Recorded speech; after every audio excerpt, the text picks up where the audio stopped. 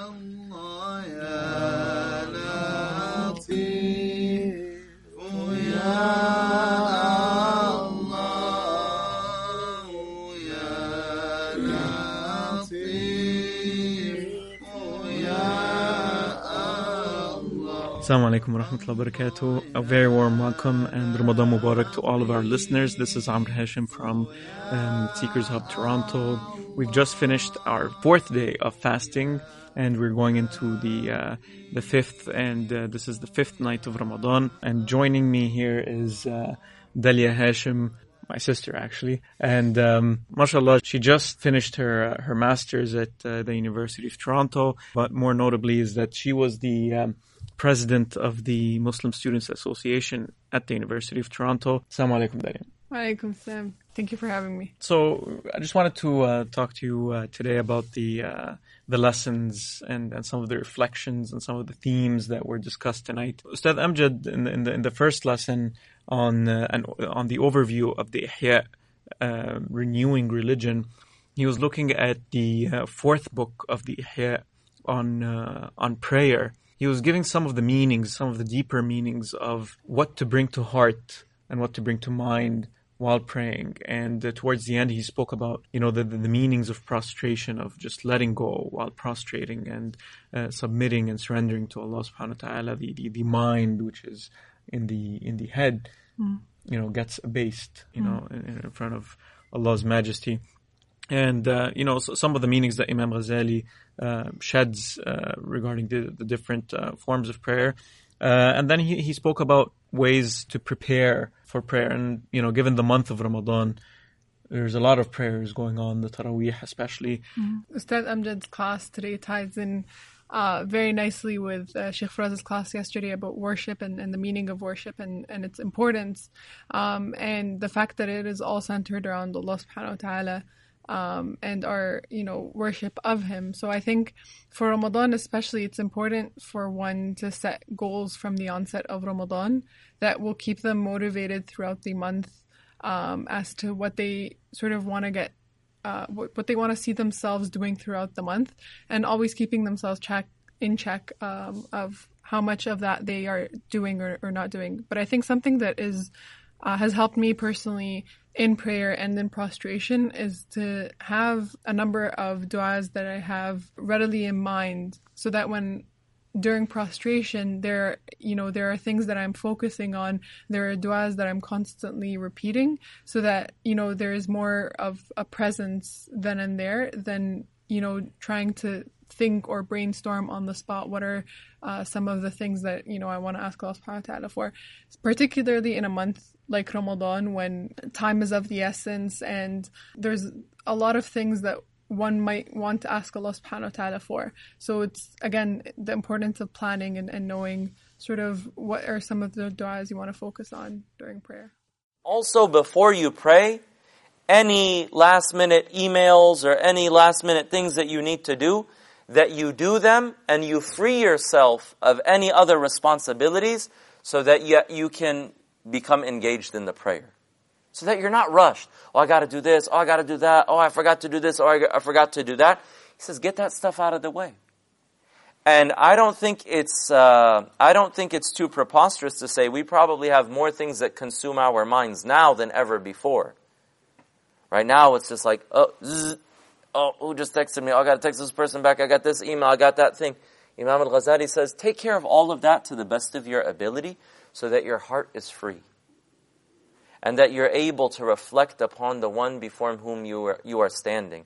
And scholars say, if you imagine that you were in the court of a great king, right? If a great king was talking to you and saying, asking you what you're doing, and you're like, man, this king might execute me if I'm not responding to him. You just go, oh, hold on 1 second, king. I just got a text message. Yeah. The king would be like, man, throw this fool in prison. Beat him, 100 lashes, whatever. You would get off light if that's all the king would do to you. وَلِلَّهِ الْمَثَلِ الْأَعْلَى.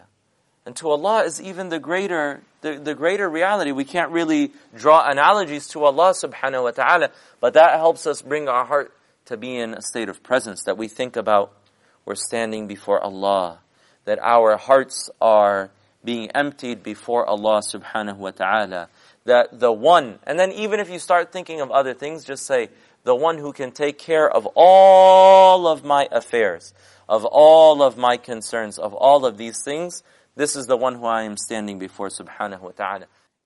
In the second part of, or the second half of the night, Sheikh Firaz was explaining some of the verses that were pertaining to the fifth book of the Ihya in the renewal by the book lesson. And the fifth book is on zakat, right? And the mysteries and the secrets of zakat. And he looked at a couple of the verses on that in Surah At-Tawbah, the 9th surah of the Quran. And he highlighted the fact that the purpose or a couple of the intentions or a couple of the outcomes of giving zakat are purification and increase. And usually people may not look at it that way, right? They may not look at it as something that they benefit personally from, let alone, as something that may get them increase, right? Yeah.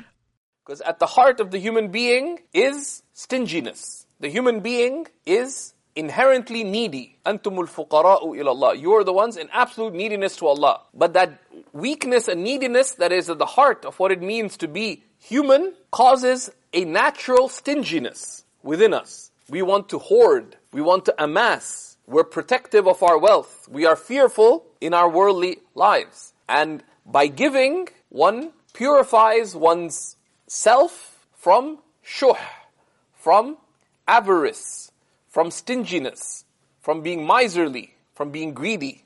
And it purifies. Rather, it gives us the qualities of concern for others. It gives us the qualities of certitude. That you're giving your wealth away with the certainty that Allah has promised that this will come back to you with increase. How and when? It is up to your Lord. Which is why the Prophet ﷺ said, wealth, that charity is proof. Right? What is it a proof of? It's a proof of faith. And given, I know in the MSA while you were there, I know every week you had a cause that you were rallying people to give money to. What was your experience with that? Was it fruitful? Did people actually give money? Or did you feel like, you had to call people to give money? And also, what kind of causes did you bring in on a weekly basis?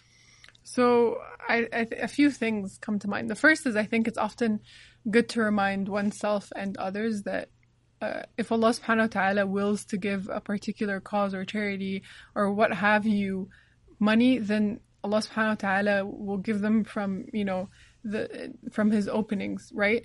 So when you give to a charity, Allah subhanahu wa ta'ala is using you to grant that charity the opening. So ultimately it's not about you. But conversely, one should thank Allah subhanahu wa ta'ala that Allah subhanahu wa ta'ala has used them for that benefit instead of, foreseeing that they were charitable or they were great or it was of them that they were able to give. Because there's a lot of people who would like to give but don't have the money or the ability or in their current circumstances to give. And if they did, they would have given maybe perhaps more than you or I would have. So that's, I think, something that we're always keen to remind people of. But it's interesting because there's always a paradox between people giving to charities that are concerned more with, appeals, in the Middle East or across the world where there are genuine problems and it's relatable to a lot of people when you tell them that so-and-so is hungry or so-and-so needs shelter or X and Y and Z, and people are mashallah very, very charitable. So things that come to mind when it comes to that is raising money for the drought in East Africa and feeding people there, or in Yemen, or in various other countries that were hit with natural disasters. It's very important to keep those people in mind and try to give to those causes as much as we can.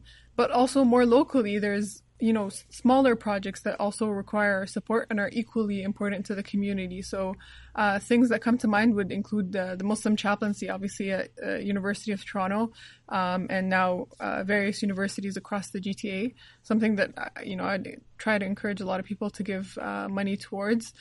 Something else might be Nasiha, which is the youth helpline. It's very, very important, and it's sometimes a little difficult to explain to people why it's so important, but it is important for youth to find the guidance that they seek when they do seek it. And the third thing was Nisa Homes. So Nisa Homes provides shelter for Muslim women who are escaping abuse or escaping very difficult circumstances, and they're trying to open more homes across Canada. So I think I'd encourage a lot of people to give to them.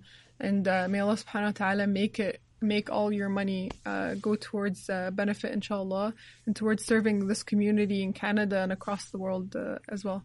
And of course, one would be remiss to forget Seekers Hub from that list. Jazakumullah khair, Dalia. Thank you so much for joining us tonight and for sharing your insights and reflections.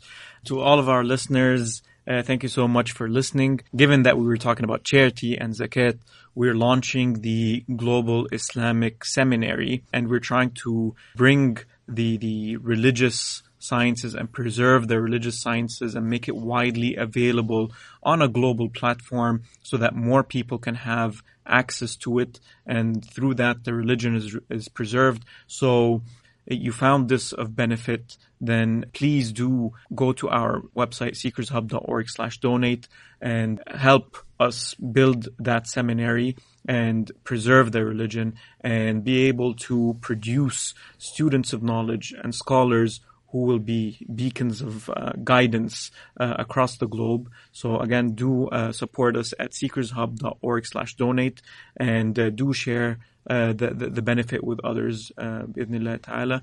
Jazakumullah khair. Thank you so much for listening, and we hope that you're able to join us throughout the month with all the beneficial content, whether in person or online. وجزاكم الله خير والسلام عليكم. لا إله إلا الله لا إله إلا الله سيدنا محمد صلى الله عليه وسلم كلمة حق عليها نحيا وعليها نموت وعليها وبها نبعث إن شاء الله تعالى من الآمنين. آمين آمين آمين برحمة الله.